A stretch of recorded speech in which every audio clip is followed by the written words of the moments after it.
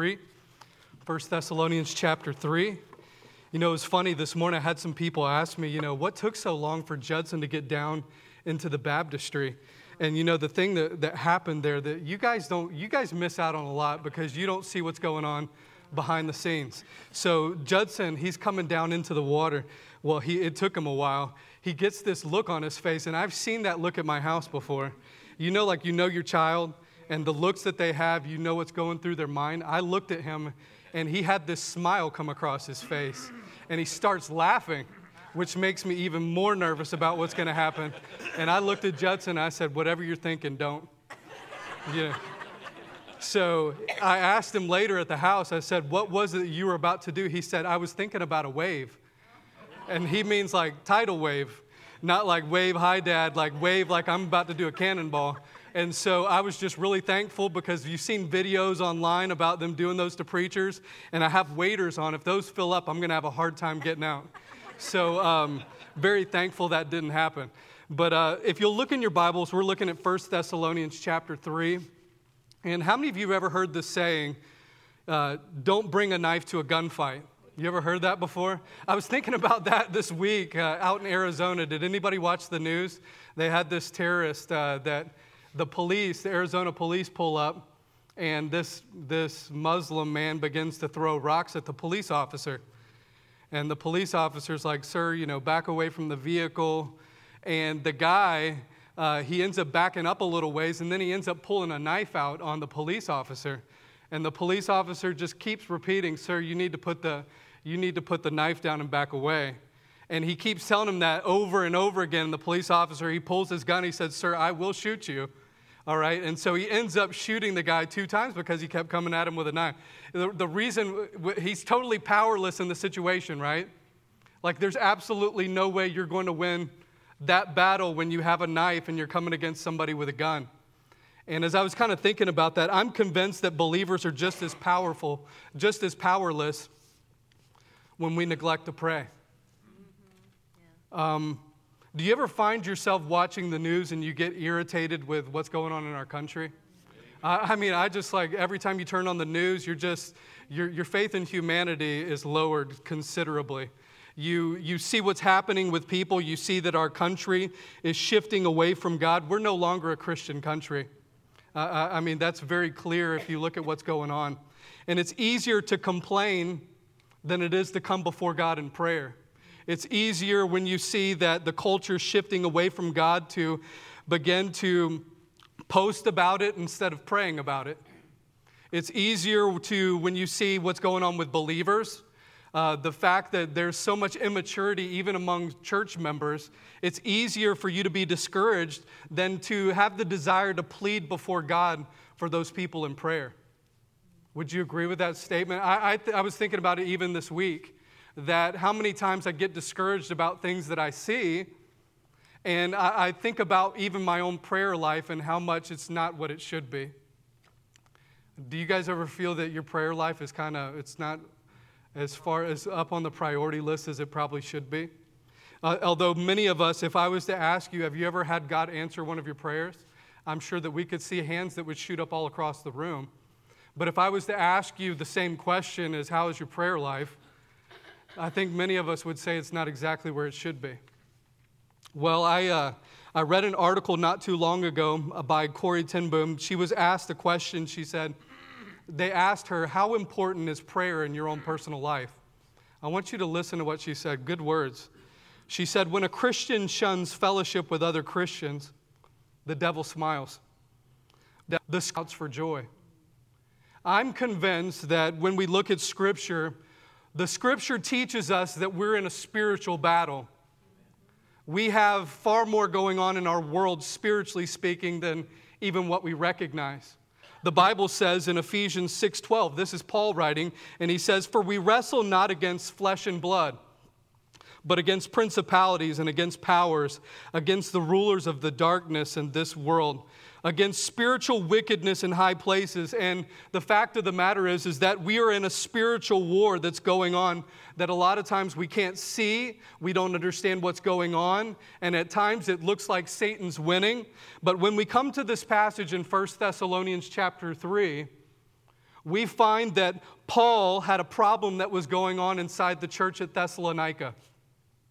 He had a situation that had happened. He had established this church there, and they were going through a severe time of testing and trials. And the problem is that the persecution had gotten so bad that Paul was worried that underneath the pressure that they would give up on their faith in Christ. Paul was not able to go and visit these believers, and even though this persecution was coming from people, it would have been easy for him to think that the battle was against people. But Paul recognized that it was something bigger that was going on. I want to kind of show you the context, because when you read in this chapter, you'll see that Paul is pointing over and over again to the fact there's a spiritual battle that's going on that sometimes we don't recognize. Look at what he says in 1 Thessalonians chapter 2, verse 18. He says this: he wanted to go to visit the believers, but Satan hindered us. Paul also said he was worried. When you look in chapter 3, look down at verse 5. He says that he worried that the tempter would tempt them and that his labor would be in vain.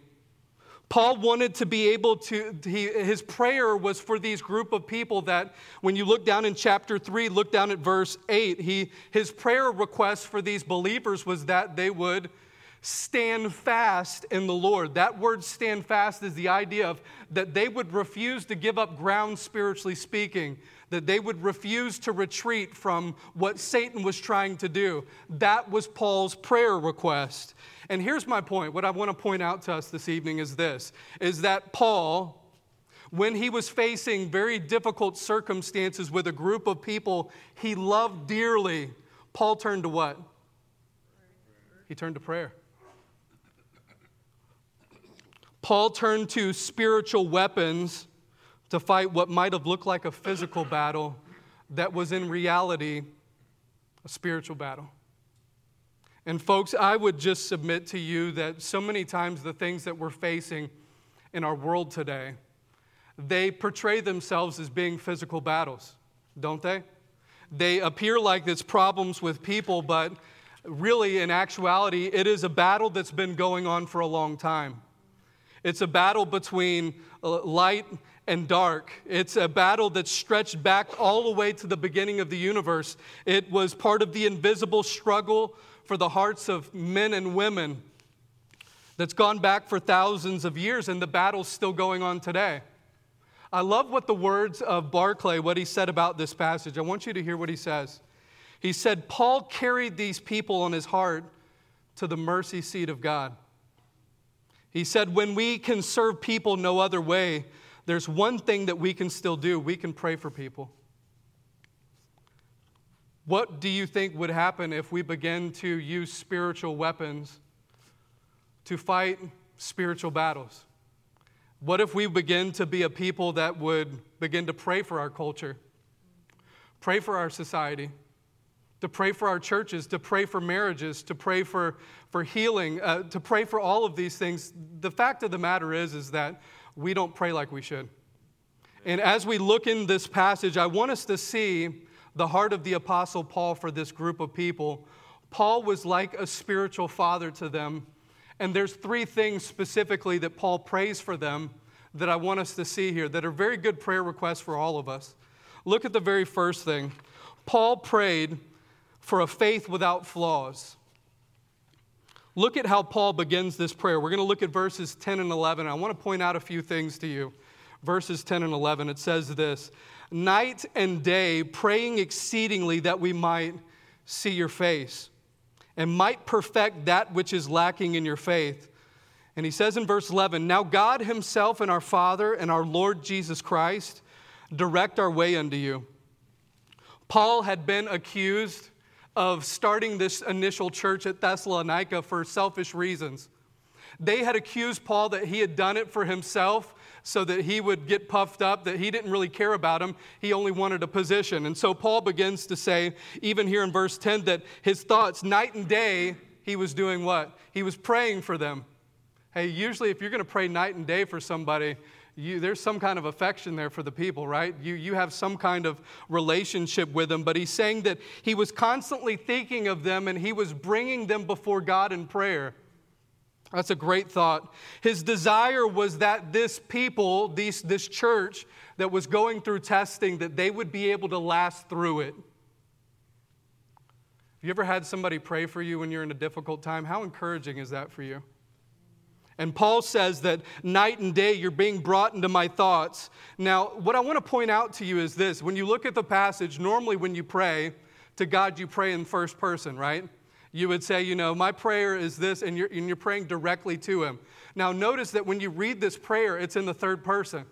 Now, the reason why that's interesting is that Paul, not only is he directing his prayer to God, but it's as if Paul wants these group of people to know what he's praying for them.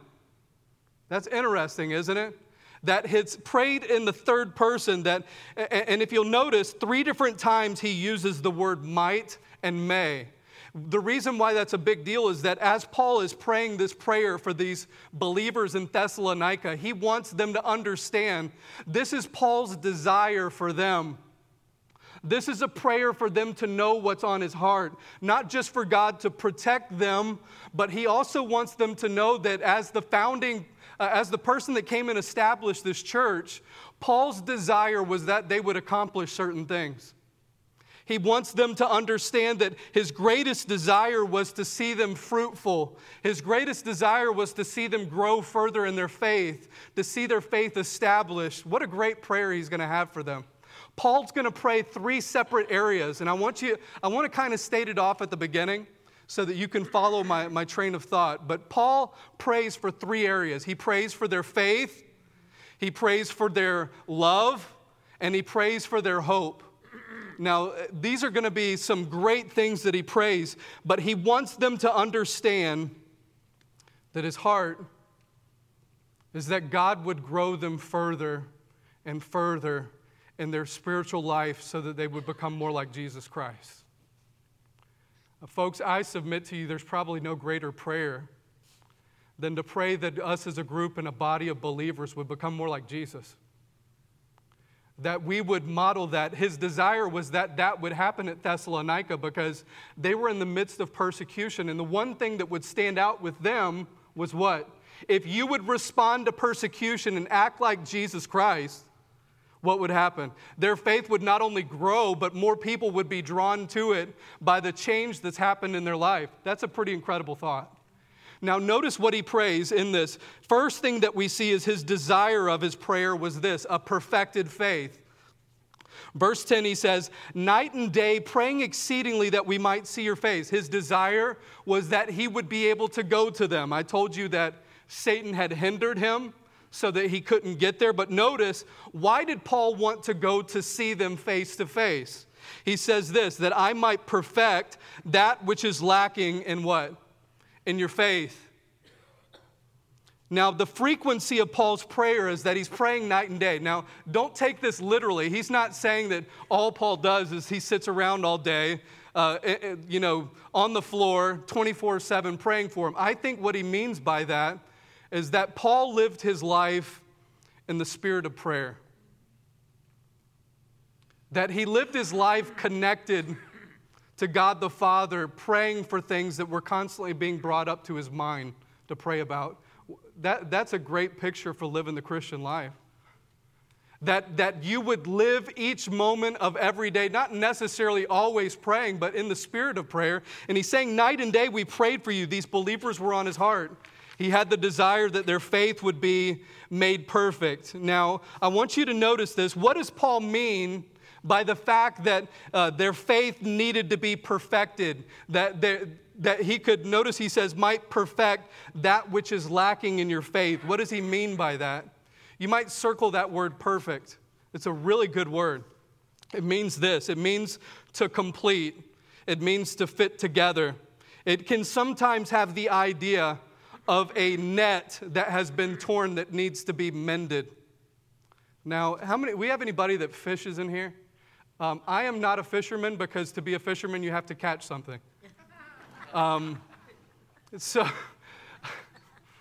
that's the truth. All right. So The idea here is that in their day, in Paul's day, he's using some terminology that it would be able to draw a picture to their mind. People a lot of times are visual learners, right? And what he's saying is that, hey, imagine a net that you're casting out, and he said your faith, the way I want to perfect it is that you have some holes in the net of your faith that needs to be perfected. Now, that's a beautiful picture. It's the idea, what use is a net that has a hole in it? You're going to have fish that's going to get out. What's the use in throwing that thing out there if the fish are just going to get away? And what Paul's saying is this: I desire that I could come to you so that I could be able to mend the net of your faith, to fill in the gaps from where you are to where you should be. How many of you recognize that you've been saved long enough that you have some weaknesses, you have some gaps in your faith, right?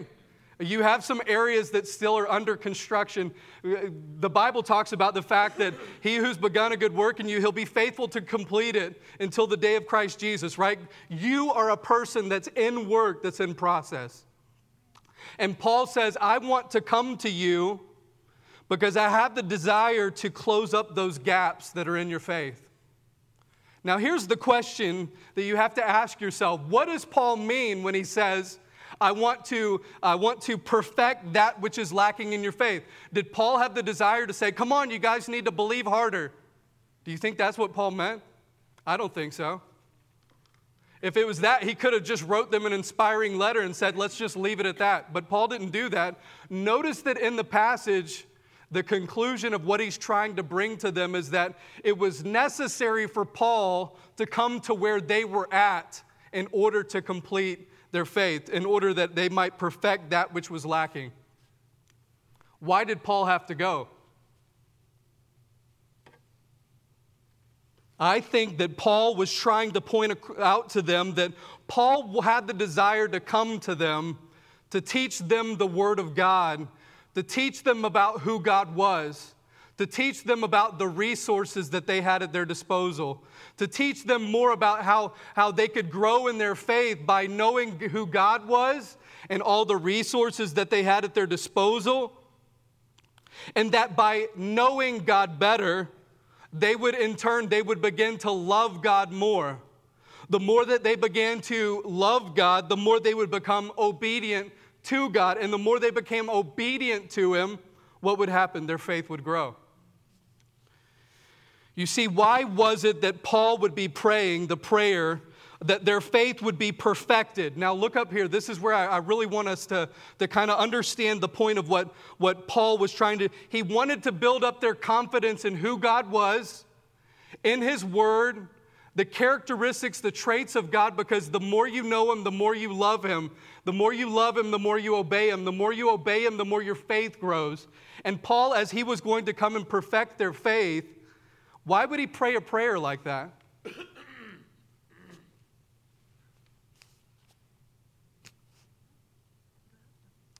He's praying, and you remember I told you that it was a spiritual battle that was going on for this group of people? They were under severe trial and testing of their faith. And Paul's praying it because there's nothing that Satan would love more than to hinder you in the process of your sanctification. The process of sanctification is this. From the moment that you came to faith in Jesus Christ, you are now involved in a process of sanctification where He's taking you and He's molding you into the image of Jesus Christ in every single area of your life, right? And what Satan wants to do is he wants to come in and he wants to distract you. He wants to deter you. Satan wants to stall you out in your sanctification.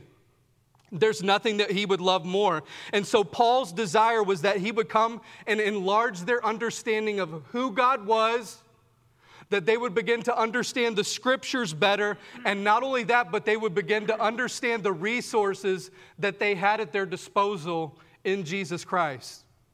Folks, you recognize that everything that Christ wants to do in your life, not only does He call you to it, He provides you with the resources necessary to do it. Amen? That's a big deal.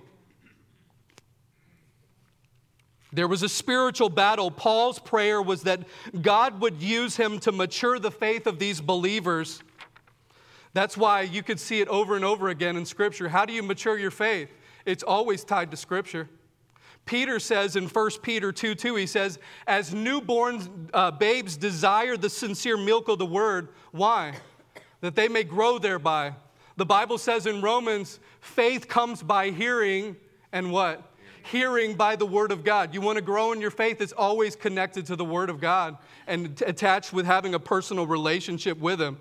How do you pray for people? Well, Paul is saying is that he was praying for the perfection of their faith. He wanted to see them grow. Isn't that a great prayer?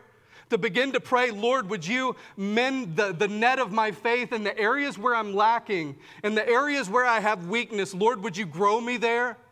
You imagine what would happen in our church if we began to pray that way? Lord, I got weaknesses. Lord, I have flaws. Lord, I need you. I need that perfecting work of where you're going to grow me and you're going to mend the net of my faith in the areas it needs to be mended. Amen. Good prayer. Let me open up to you a little bit this week. This week, it was a stressful week for me, okay? There was a lot of things going on. And you know, we've had one of my boys, have you ever noticed that when you're stressed out and when things are like, you're really busy, you got a lot of things going on, everything could go wrong all at the same time? Anybody ever notice? I don't know why that happens, but it does. And the deal is like, even this week, I said some things to my son, and I was like, man, I can't believe that I said that to him. I was pretty harsh. I was overly harsh with him, and I even had to end up going to him, and I told him, I said, you know what, I was really wrong. You know, sometimes it's kind of, you're like, well, they kind of deserve that one just a little bit. Like, let me tell you what happened. So last night, my parents were in town to see my son Judson get baptized, right? And so because my parents are here, they take Addison's bedroom, and we tell the kids, all right, you guys, when you need to go to the bathroom, you come to my bathroom, okay? You come into mine, and you use it. Well, I didn't think about when they would want to use it, okay? So last night, my wife gets up, she's going to the bathroom, you know, and then what happens is on her way back to bed, Branson has in his mind that he comes into the bedroom and doesn't say a word. He just stands there and stares. Okay, so my wife, you can imagine what's happening. The lights are out. She's walking back into the bedroom, and there's just a little boy standing there in the dark just staring at you. And what do you think my wife did? She screamed murder. I mean, just murder. And you know what I did? I jumped out of bed thinking I had a fight on my hands. I mean, like, I'm so fired up. My heart's beating, and I'm like, what am I about to face? And man, I'm not sitting there thinking, well, the Lord's just trying to mend that net of my faith. You know what I'm thinking? I want to murder this kid. How could he, like, scare the mess out of us this bad? But you know, as I was thinking about that this week, I was thinking about, Lord, my patience and my anger and all those things, those are the areas of my faith that I need to grow in. And you know what our tendency to think is that, you know, well, I'm that way, or we can begin to excuse it. But the fact of the matter is that, man, those are the areas where we need prayer the most. That we would begin to be a people that says, Lord, you know, there's no area that goes left unchecked. You can have your way wherever the holes are at in the net of my faith. Lord, would you mend it? That was Paul's prayer for the church at Thessalonica. Lord, mend the net of my faith. But I want you to notice the direction of his prayer. Look at what he says in verse 11. Now, the temptation would be to skip past this passage, and you would miss something if you did it. Look at verse 11. I want to point out you guys recognize when you come to church, like Pastor says, you should learn some things, right? Now, notice verse 11. You do not want to miss this. It's easy to miss it. Look at what he says. Now, God himself and our Father and our Lord Jesus Christ direct our way unto you. This was the prayer of Paul, and he begins to pray. And notice the direction of his prayer. He prays specifically both to God. He refers to him as what? As Father. And then he refers to Jesus Christ as what? As Lord. That's the idea of sovereign. Now, we normally think of it in opposite ways, right? We think of Jesus as being more personal, but that's not how Paul displayed it here. He refers to God the Father, he refers to God as Father, that's a personal term, and he refers to Jesus Christ as Lord, that's his sovereignty. Now, notice, I think what he's trying to point out is that they're on level ground. There's unity there. Now, continue on with my thought. You got to follow it. It's interesting that he uses this word, and you need to circle it in your Bible because it's important. He uses the word himself, singular. Notice he uses the word direct. That's also singular. Here's the question. He's referring to God the Father, and he's also referring to Lord Jesus Christ. And when you refer to two people, it's normally what? Plural. But why does he use the word himself? He's referring to the fact that there's total unity between God the Father and Jesus Christ. That's a big deal. And he's saying, hey, God the Father and Jesus Christ, they're equal, co-eternal. They're both God. And that's an incredible thing. Now, as you keep following, he says, God the Father, the Lord Jesus Christ, they have the ability to act on your behalf. Notice his prayer is directed to both of them. Now, what was Paul asking for? Look at the passage. Look at what he says. He said, may they do what? May they direct our way unto you. That word direct has the idea to make straight, to make right. It's the idea of laying out a path in a direct line, that it would be smoothed out, that there would be no obstacles. What's his prayer for, folks? What's he praying for? Look at the context. His prayer is that God would smooth out the path for him to be able to come to Thessalonica to build their faith. And he's directing his prayer at God the Father and the Lord Jesus Christ. Now, why is he asking for a smooth path? Well, you remember what I told you? Paul had the desire to return to Thessalonica, but what happened? Look down at chapter 2, verse 18. He says this, we would have come to you, even I, Paul, once and again, but what? Satan hindered us. So as Paul begins this prayer, notice he doesn't say anything to Satan when he prays this prayer. Who does he address? Come on, follow me with your train of thought. Paul does not address Satan in his prayer. Who does he address? Hey, folks, you have absolutely no power over Satan. God the Father and Jesus Christ do, but you don't. And Paul, as he's thinking of these people and as he's praying and asking God to act on his behalf, he's doing what? He's saying, I need God the Father and I need Jesus Christ the Lord to act on my behalf to smooth out the obstacles and to knock them out of the way. Pretty good prayer. Now follow along with me. Look again, because he uses an important word that you cannot skip. Notice he calls him God our Father and our Lord Jesus Christ. Why does he say our?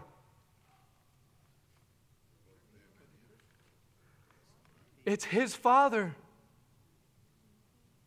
He's emphasizing the personal relationship that he has with God, the ability to come before God the Father and Jesus Christ in prayer and to ask them to remove obstacles, folks. That's incredible. The fact is that you and I have the ability to go before God because of Jesus Christ and his death on the cross. We can now, Jesus Christ died on the cross, the veil in the temple was torn in two, right? And now you and I have the ability to do what? Go into the very throne room of God, and we can go in and we can ask him to answer our prayer requests.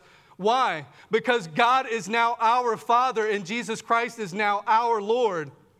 That's incredible. Look at what else the Bible says in Hebrews 4:14 and 16, it says this, seeing then that we have a great high priest that has passed through the heavens, Jesus, the Son of God, let us hold fast to our profession. For we've not a high priest which cannot be touched with the feelings of our infirmities, but was tempted in all points like as we are, yet without sin. Look at what he says in verse 16. Let us therefore come boldly unto the throne of grace that we may obtain mercy and find grace to help in time of need. You see, in Jesus Christ, you have the ability to pray and ask for God to take out obstacles, to make your path straight. I believe that Paul is emphasizing the fact that you and I as believers have the ability to go directly into the throne room of God and to ask Him for help. Is that not the most underutilized tool in the Christian life? Amen. The ability to ask that God would take out the obstacles when Satan's putting them up. You know, it's such a great prayer, but let me ask you this.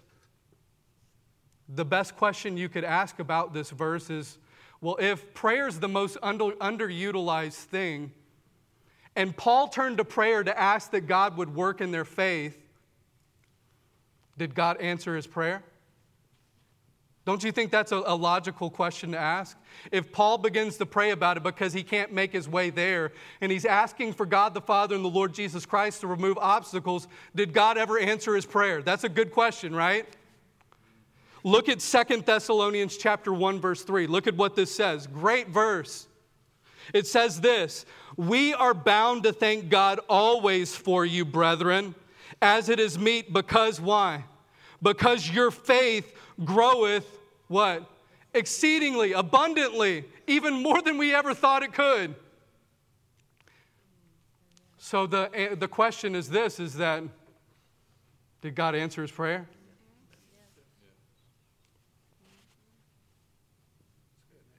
Folks,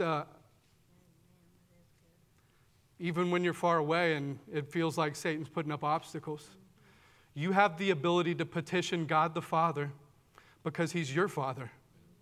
You have the ability to come before Jesus Christ, who's Lord, who's sovereign, who can work out obstacles, and He can change anything. He can move things around and work them out in a way that you never even thought possible.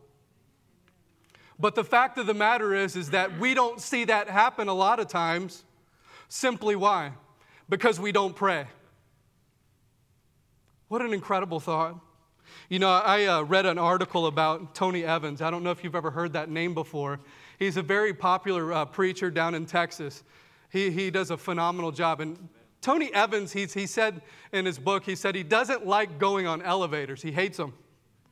He said they're just scary to him. You know, they can get stuck. And on one particular day, he was in a high-rise building, and he was in this elevator, and the very thing that he was afraid of happened. It got stuck. And he said he remembers that everybody in the elevator, one particular person began to bang on the doors trying to get the attention of somebody else on the outside. He said another person just began to scream as loud as they could. They were freaking out of their mind, he said. They didn't know what was going to happen. And he said Tony Evans, at this point, he was very calm, very cool and collected. He walked his way to the very front of the elevator. He opened up a box, and he pulled out a phone that would be able to connect him with somebody that was on the outside that could come to the rescue and could help. You know, he very eloquently pointed out the fact that that's what prayer is like. It's like connecting to somebody that's outside your situation, somebody that can actually come into your situation and fix where you're at.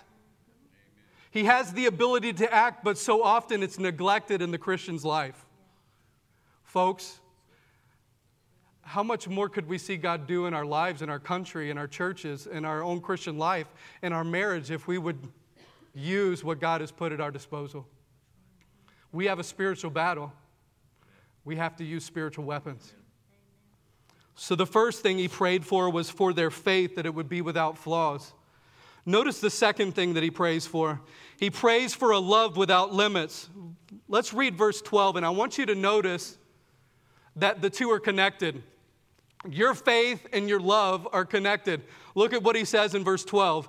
"And the Lord make you to increase and abound in love for one toward another and toward all men, even as we do toward you." Notice it uses the word "and." What I think Paul means by this is that his desire was that their faith would grow spiritually. But listen, folks, it's more than just growing in your sanctification and your relationship with God. Did you know that God's desire and part of your spiritual growth is your growth towards other people? Did you recognize that in the church, your relationship with other believers is vitally important to your relationship with God? Notice that what his prayer is like. You could start the beginning of this verse, may the Lord cause you to increase and abound in love. Paul recognized that just like in your Christian walk, the only way your faith grows is by what? The Lord causing it. Hey, did you know that even your salvation, coming to faith in Christ, even faith was a what? It was a gift from God.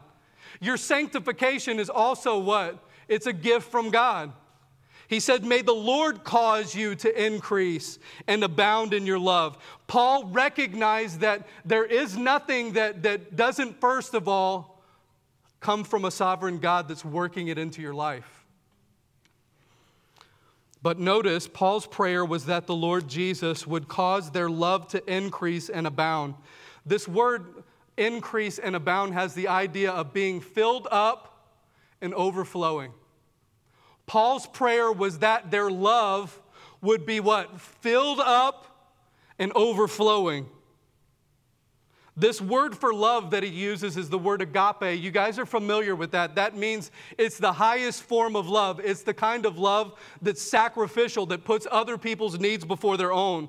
And I want you to notice this is a prayer that Paul often prayed. If you look back in chapter 1, verse 3, Paul already mentioned the fact that these believers at Thessalonica had already had a labor of love towards other believers, but it needed to increase. In Philippians chapter 1, Paul prayed this. He said, and this I pray that your love may abound yet more and more. There's this desire that Paul says that part of your Christian life is that your love should be increasing, not decreasing. That your love for believers should be what? Sacrificial. It should be kind, putting their needs before your own. It's a natural outworking of what God's doing in your life. Now, I want to point out a couple of things is this. Love is evidence of a growing faith. If your love is not growing, your faith's not growing. Look at what he says. He first of all prays for his love towards who? Towards other believers. Notice in verse 12 it says this, and the Lord make you to increase and abound in your love toward one another. Paul's talking about his relationship between believers. Did you know that Jesus prayed the very same thing in John 13? Jesus made this statement. I want to read the verse. He says, a new commandment I give unto you, that you would love one another as I have loved you, that you love one another. By this, all men will know that you're my disciples. By what? By your love for one another. We are to be known as a people that are distinguished, and we have a distinguishing mark of loving other believers. It's interesting. Why would Paul pray for their love to each other? The love between believers? Hey, let me ask you a question. You guys be real honest because you guys know the answer to this. Is love between believers ever a little hairy? Is love between believers in church, is that ever a problem? Hey, listen, folks. I'm convinced that what Satan would love to do more than anything else is to get believers to argue and fight with each other as opposed to loving each other sacrificially. When believers fight and they don't love each other like Christ called them to, it's really hard to have a good testimony in the world around you.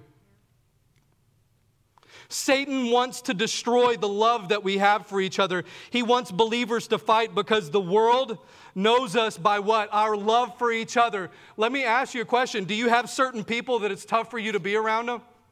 Do you have certain people that every time you see them, you try to avoid them?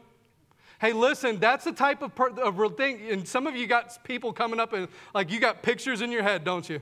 Like, I don't want to see that person. Listen, Satan loves nothing more. He wants you to be a people that has the kind of stretched out love, a love that puts others' needs before your own. Hey, listen, by the way, it's the kind of love that, did you notice what he said in John 13? It's the kind of love, the same love that he had towards you. That's where it becomes even more difficult. He says that you would love one another as I have loved you. Hey, folks, did Jesus Christ love you when you weren't at your best? And if he loved you when you weren't at your best, how much more so should you love other people even when they're not at their best? That's the kind of sacrificial love Christ calls us to. Amen? Now, not only in their love towards one another, but notice what else he says. Look at verse 12. And he says, and toward who? All men. Some of you are thinking, yeah, that's great. He says it's men. My problem's with the lady. Hey, by the way, don't be a jerk. You know what he's saying. He said everybody. That's what he means. You see, the thing is that the world wants to see how your love has impacted you. Jesus said in Matthew 5, I want to read this verse to you, very good verse. He says this, you've heard it said that thou shalt love your neighbor and hate your enemy. Verse 44, but I say unto you, love your enemies, bless them that curse you. Do good to them that hate you. Pray for them that despitefully use you and persecute you. What's Jesus saying in the passage? Love even your enemies. Love the ones that hate you. Love even the ones that want to use you. Now, the thing that I find interesting when Paul tells these believers to have love towards all men, I find it interesting this church was going through a time of persecution.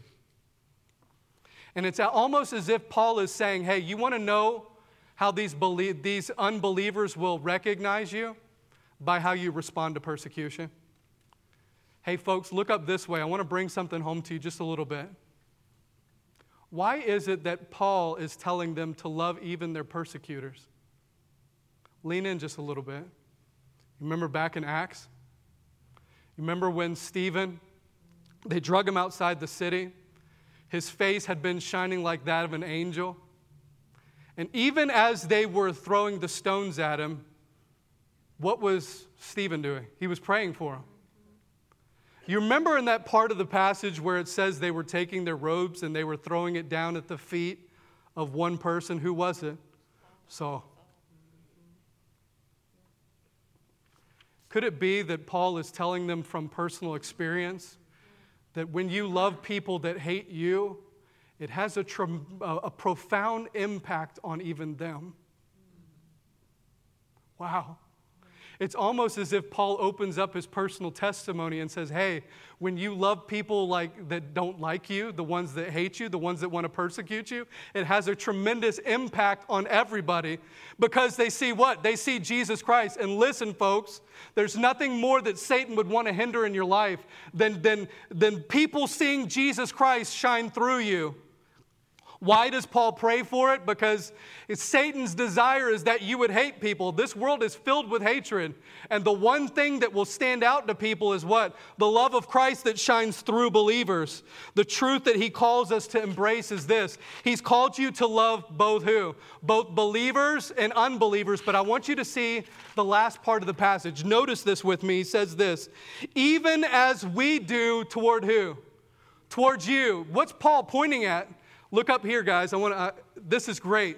What Paul says is that even like what we did with you, what does he mean by that? He's saying, hey, we loved you when you were in the category of what? Believers. We've loved you when you were in the category of what? Toward all men. It doesn't matter what you saw in us as an example. We came and brought the gospel to you, even despite the persecution. We still showed our love to you. And even now, since you've come to faith in Christ, we're still doing what? We're still showing our love towards you because we're praying for you, that you would grow in your faith, that you would grow in your love. Pretty powerful thing because Paul wasn't asking them to do something they hadn't seen before. He's saying, I want you to follow the example that we left for you at Thessalonica when you saw how we interacted with you there. Powerful thing that Paul says. Now let me ask you a question. Here's the question. If Paul prayed that their love towards other believers would grow, and if he prayed for that their love towards unbelievers would grow, the question is this. Was his prayer request answered? Look at 2 Thessalonians chapter 1, verse 3. Look at what it says. He says, we are bound to thank God always for you, brethren, as it is meet, because that your faith grows exceedingly. And what does he say? And the charity, that's love, of every one of you, all toward each other. What does it do? It abounds. It's growing. It's full and it's overflowing. What does that mean, folks? Was Paul's prayer answered? Yes. He was hundreds of miles away, and yet he prayed and God answered. Paul recognized that what? To fight spiritual battles, you have to use what? Spiritual weapons. Let's look at the last thing. We got to finish up. We're out of time. The last one is this. He also prayed for a hope without deception. Verse 13, look at what he says. It uses these first words. Notice what it says. It says, to the end. What does he mean by that? He's saying, I'm praying for your faith that it would be without flaws. Your love, it would be without limits. Why? Why do you pray that, Paul? To this end. He's saying, this is the conclusion of the matter. This is why I'm praying for it. Why is it? He says, to the end that he may establish your hearts unblameable in holiness before God, even our Father, when? At the coming of the Lord Jesus Christ with all his saints. He's praying that God would establish their hearts. What does that mean? That word establish means to make strong, stable, unmovable. Well, why is he praying for a heart that's stable and unmovable and strong? Why is he praying for it? Because the heart is the seat of emotion. It's where you make the decisions. It's where your motives are at. It's where your thoughts are at, your desires are at. And Paul is praying that what? They would have a strong heart that would be unmovable in living their life for Jesus Christ. Why? Because when you look at the verse, so that they would be unblameable in what? In holiness before God. He said, my desire is that one day that I'll be able to present you guys as unblameable. That means without accusation against you. Before who? Not before men. He doesn't say before men. Paul's concerned about the future date when he would stand before Christ at the Bema seat, that whether your works were done in the flesh or whether they were done for God. And what he's saying is that I want to be able to present you as blameless before God, holy. God's desire for your spiritual walk is this, is that you would live a holy life that's clean before God in purity, that's increasing in your sanctification and him molding you into the image of Christ. That's God's goal for you, unblameable in holiness. Peter says it in 1 Peter chapter 1, verse 15. He says, but as he which has called you is holy, what? So be ye holy in all manner of conversation. God's desire for you is that you would be increasing in your holiness and in your sanctification. But I want you to notice, it's not only did he want them to be holy, but he also wanted them to live with anticipation. And folks, this is where it gets very practical for us today. I'm convinced that one of the reasons we don't live like we ought to live is why? We don't live like Christ is coming back. Look at what he says. He says, why should we pursue holiness? Well, we should do it before God, even our Father, at the coming of Jesus Christ with all his saints. Paul wanted their life to be pure in the eyes of God, not before men. The fact is that, folks, the coming of Jesus Christ is the hope for all believers, right? When we talk about hope, it's this future faith that one day Jesus Christ is going to come back again. The fact is that when he comes back again, our belief in that should cause us to do what? Live a holy life. 1 John 3:3 says this, and every man that has this hope in him does what? He purifies himself. Hey folks, one day we're going to stand before Jesus Christ as believers at the Bema seat. It's the idea of a raised up platform. Now, the Bible teaches there's no condemnation to those that are in Christ Jesus. It's not whether you're lost or not. This is whether you'll have reward or not. And folks, what Paul had the desire for was that they would live their lives not being deceived into living for today, but that they would live their life in view and in mindset that one day Jesus Christ would come back.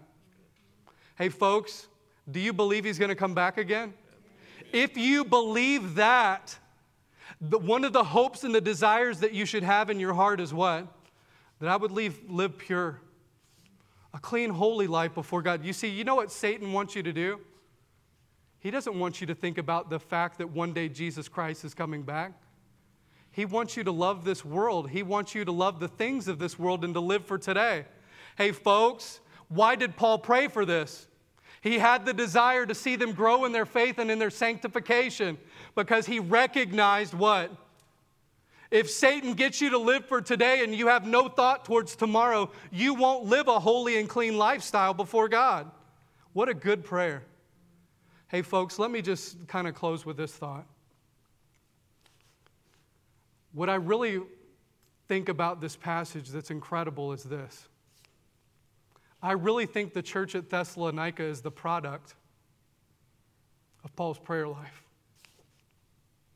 You look at how they grew in their faith, they grew in their love, they lived with the mindset that Christ would return. Hey, folks, do you think prayer accomplishes anything? And folks, how much more so will you think that our country could be different? Our city could be different. Our church could be different. Our marriages could be different. Our children could be different if we learn to fight spiritual battles using what? Spiritual weapons. Stop complaining. Stop arguing. Stop getting upset and discouraged about things and learn to use the spiritual weapons that are at our disposal. It's the most underutilized weapon that God's given the believer. And the fact is that the majority of us, and even myself, I would have to say that I don't pray like I ought to. Let it be our prayer that that would change. Let's close in a word of prayer. How many of you would say that, Ryan, you know what? I'm convinced that I don't pray like I ought to. I have the desire to see God work in situations in my life and in our country and in our church and in our families, but I don't pray like I ought to. Would you just raise your hand right there wherever you're at? Many of you. Would you just begin to even pray silently that where you're at, that it would impact your heart to pray for a faith that's perfected, a faith that would grow, to pray for a love that would be overflowing towards believers and unbelievers alike, that you would begin to live your life with the anticipation that one day Jesus Christ is going to return. Would you begin to even think about ways that you could establish prayer as a priority for you in your own walk with Christ? Let me just close in a word of prayer for all of us here. Lord, I just come before you this evening, and you know our hearts. Lord, our desire is that we would be a people of prayer. Lord, we believe that you can act and you can move. You can take out obstacles. You can do anything that you desire. And Lord, it's our prayer that we would be a church of prayer. That we would be a group of people that believe that you can act and you can move and that you can work despite the difficulties that we face. Lord, help us to be a people that make it a priority to set aside time to pray. That you would do a great work in our day for your glory. And we pray these things in Jesus' name. Amen.